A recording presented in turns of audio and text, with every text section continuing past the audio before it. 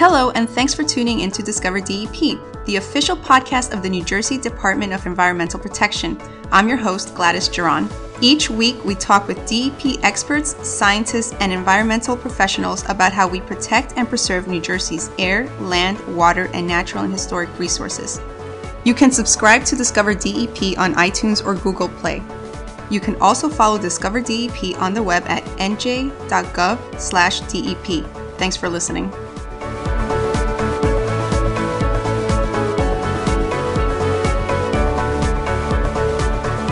Welcome to another edition of Discover DEP. Today we are joined by Rebecca Fitzgerald, Superintendent of High Point State Park.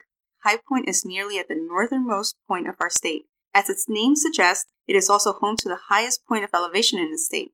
With spectacular views of New Jersey, Pennsylvania, and New York, as well as many superb trails, High Point State Park is one you shouldn't miss. Rebecca, welcome. Thank you. It's great to be here. Give us a little background on the history of High Point State Park. High Point State Park became a park in 1923 through act of legislation. Prior to that, for 14 years, it was the summer retreat for Colonel Anthony Cooser and his wife, Susie Dryden Cooser. They used it as a piece of property where their wealthy friends and family could come and enjoy the beauty that surrounded them. However, they were philanthropists and they were conservationists. They felt that it needed to be a public park. Everybody needed to experience it. As a matter of fact, when they were making the recommendation that they wanted to donate the land to the state of New Jersey, Susie Dryden Cooser said, "It would be nice if all the people could enjoy a breath of this air. A glance at all this magnificent scenery away from the mad rush would prove a great blessing to hundreds, yes, thousands of mothers and their children." So they had that insight and foresight, and they wanted all of us to be able to appreciate the beauty of High Point State Park. So then there was a commission that was appointed, the High Point Park Commission, to oversee the development of the park. They hired a very well-known landscape firm, the Olmsted Brothers, and they created a plan. And then the majority of that work was done following the plan and building up the park by the Civilian Conservation Corps. The Civilian Conservation Corps had two separate camps in the park between the years of 1933 and 1941 and built most of what we see today. Our roads, our bridges, our dams, our campsites, our lakes, they were all over the place and gave us what we have today. Why don't you give us some quick information about High Point? Well, we're located as far northwest in New Jersey as you can go, in the towns of Wantage and Montague in Sussex County. It's about over 16,000 acres right now. And we have last year, maybe about 375,000 visitors during the day. And then we also have overnight use. Over 25,000 people joined us overnight last year. And we are the highest point in New Jersey. The elevation is 1,803 feet above sea level. And that, of course, is a good spot for people to visit. What makes High Point stand out from other parks? Well, I mentioned our elevation. So we are the highest point in New Jersey, and there's just really unrivaled panoramic views from a couple of different spots in the park where you can see three states, New York, New Jersey, and Pennsylvania. Due to our elevation, we also have almost really a unique climate to New Jersey. There could be rain just a couple miles south of where we're located, and we will have tremendous amount of snow, icing conditions, and really unique conditions that also lead to the trees and the plants that we have in the park. Rebecca, can you tell us about the wildlife at High Point? We have some great opportunities for wildlife viewing at the park. Really, because of our elevation, we are in a great location to view multiple species of hawks that come through the area. We have been seeing more and more bald eagles in the park. We do have a large black bear population. However, we have really good rules in place for our public interacting with their food and everything so that they keep their food locked up, especially when they're camping. So our bears really behave the way they should be behaving. They're in the woods collecting berries. And we also have evidence of bobcats in the park. They're a little more difficult to see. And coyote activity as well, which sometimes shocks our campers who might be sleeping and not familiar with what a coyote sounds like at night. And they'll come into our office in the next morning and say, "What was that sound that I heard?" Or they'll have a recording of it and we can tell them that was coyotes. And some people are a little concerned, but there's really nothing to be concerned about because, again, our animals, they're all spread out, and it's really, you're lucky if you get to see a black bear or if you get to see a bobcat. So, and then we have our turtles, we have our snakes, we have lots of deer in the park, moths and butterflies. We have some very rare moths that have been spotted due to some of the habitat in the park. They're really something for everybody. And birds. There is a great opportunity for viewing birds, especially during the spring season. And we have had some unique species spotted in the park as well. What about Dryden-Kuser Natural Area? What is so special about that area? The Dryden-Kuser Natural Area is located within High Point State Park, and it is unique because it is the highest elevation in the world documented that Atlantic white cedar grows. It's a really cool place. There, we do have a self-guided trail, and we have documentation where people can walk through and see all the different unique plants that exist in that area. It does have a small little boardwalk section, which is kind of a fun little spot. And it's about 2 miles, relatively flat. It really is a trail that any member of the family can participate in experiencing, even strollers. It's even capable for people who are pushing strollers. So that's a really unique part of the park that many people get to experience. Is there a monument there?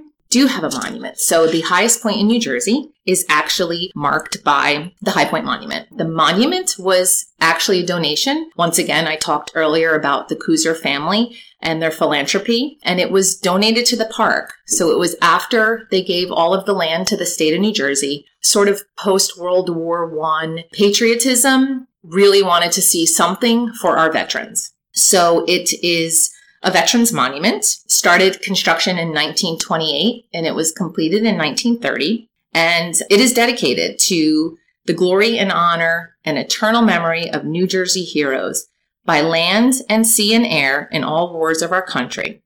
At the time, it was a $500,000 donation. With inflation, I think we're looking at over $7 million today, and probably even more with all of the restrictions we have these days with building. So a substantial donation and just a wonderful honor that we have for our New Jersey veterans. And can people go inside? People can go inside. The biggest question we probably get is, why is that place never open? But it is actually open quite a lot. As a matter of fact, last year we had almost 14,000 people. And this is not an estimate. This is an actual count of people. It was like 13,927 people who climbed to the top or made the attempt to climb to the top when we were open. There are 291 steps to the top. There is no elevator. That's the other common question that we get. And once you get to the top, you are 220 feet further up from the base, where you can certainly take in more of those beautiful views. We are open, not in the wintertime. It is a little too cold to be open. However, Memorial Day weekend through Labor Day, we strive to have it open almost every day, staff permitting, and then weekends in the fall. The fall is a wonderful time to visit because of the views and the foliage. There's plenty of opportunities for people to go inside. What amenities does High Point have? There's a little bit of everything for the visitors to High Point State Park. We have a swimming area. Our swimming area is very popular in the summertime, especially weekends, where people can come and cool off. And it's a great spot because from the beach, in your view the entire time is the Veterans Monument. There's boating that takes place. We don't have rentals, but people can bring their own kayaks or boats or canoes. Fishing. We have some of our lands that are open to hunting and camping. We have 50 overnight camping sites. They're family sites around Sawmill Lake. They're really great campsites. They're, for the most part, nice and secluded and private, and it's a great place to bring the family in the summertime. We also have a couple of cabins. We have 2 family cabins, and we have 1 group cabin. It holds up to 28 people. So it's a wonderful place for people to go with their groups or with their families to gather to spend time together. And we also have a couple of group campsites, so we can bring groups in as well. And do you have any events coming up? We do. So we do have a naturalist who has a large offering of programs in the park and ranges from, there's programs for all ages. There's preschool naturalist programs that take place weekdays to cater to the younger children. And there's guided hikes that take place for all ages and abilities. We actually have a summer concert series in the park, so we get support from the Friends of High Point State Park, who is our volunteer organization that supports the park. And they do lots of programming, including the concerts in the summertime. brings people in on Saturday evenings, and it's really a wonderful time. Coming up very soon and taking place right now, there is a maple sugaring program that takes place at High Point State Park. We have a property that's called Luscroft Farm, and it is supported by the Heritage and Agriculture Association, which is one of our volunteer groups. And they started a couple of weeks ago tapping the sugar maple trees. The sap is flowing, and sap is being collected and boiled and made into absolutely delicious syrup. So at the end of March, there is an open house. So people can come, they can see the process, they can tour the grounds, and they have an opportunity to purchase the syrup as well. And how can people register for this program? Well, all of our events are found on our website, njparksandforests.com. And just go to High Point State Park and you can find our events, or even on the main page, there's a link to all of our events. And then there would be information. Not all of our programs or events require pre-registration. Some are just open to whoever wants to come, and some do require advanced registration. We also have a Facebook page, High Point State Park, and that's a great way if people follow us, because we do add all of our events. It's a great way to be reminded and to express interest and to ask questions as well. Well, what about the trails at High Point? Can you tell us a little bit about those? Sure. We have 13 trails at High Point State Park that are named and marked for use. It's for all levels and open to multi-use. So hiking, we have some trails just open to hiking, but then we have trails that are also open for mountain biking and winter activities. They range in distance. The shortest trail is less than a half mile. And then we have the longest continuous trail is almost 4 miles. But there are many opportunities to loop our trails together to do even longer distances. We do have an 18-mile section of the Appalachian Trail that runs through High Point State Park. The Appalachian Trail is an over 2,100-mile trail that runs from Georgia to Maine along the Appalachian Mountains, or if you're from the South, you would say the Appalachian Mountains. I say Appalachian. People can come for the day and hike, or there's opportunities to hike and stay overnight as well.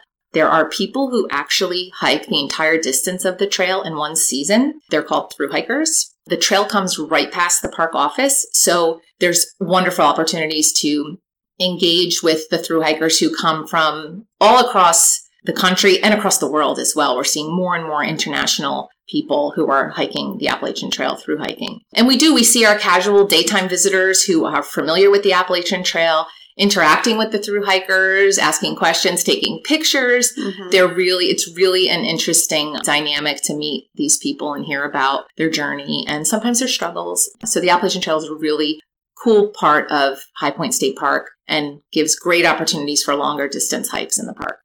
Well, what's one thing that someone visiting High Point must do before they leave? You definitely have to visit the monument. It's the highest point in New Jersey, and the views that are there, even if the building is not open, certainly the views from the base is breathtaking.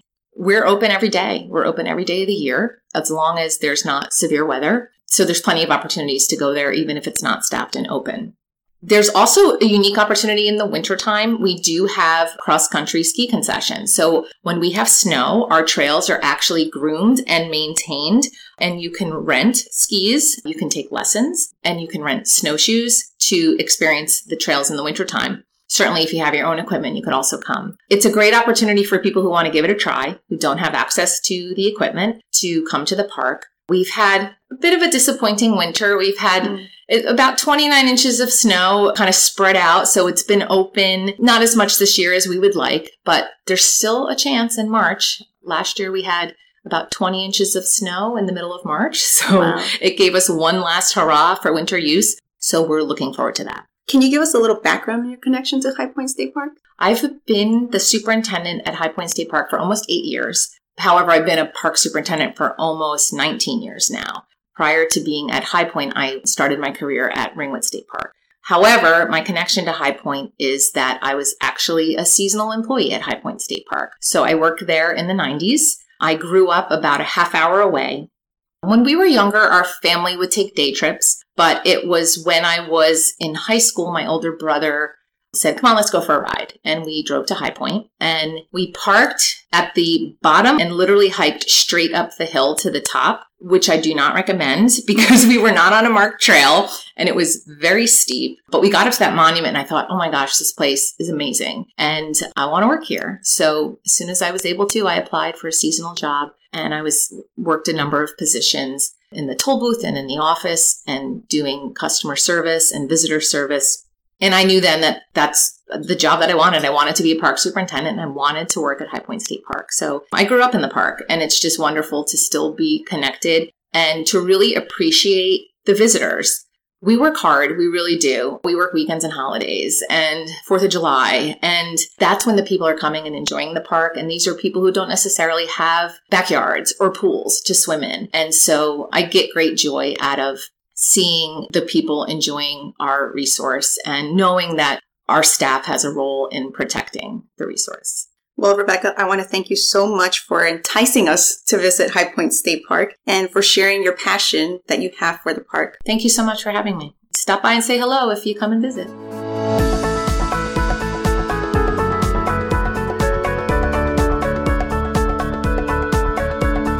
Thanks for listening to Discover DEP.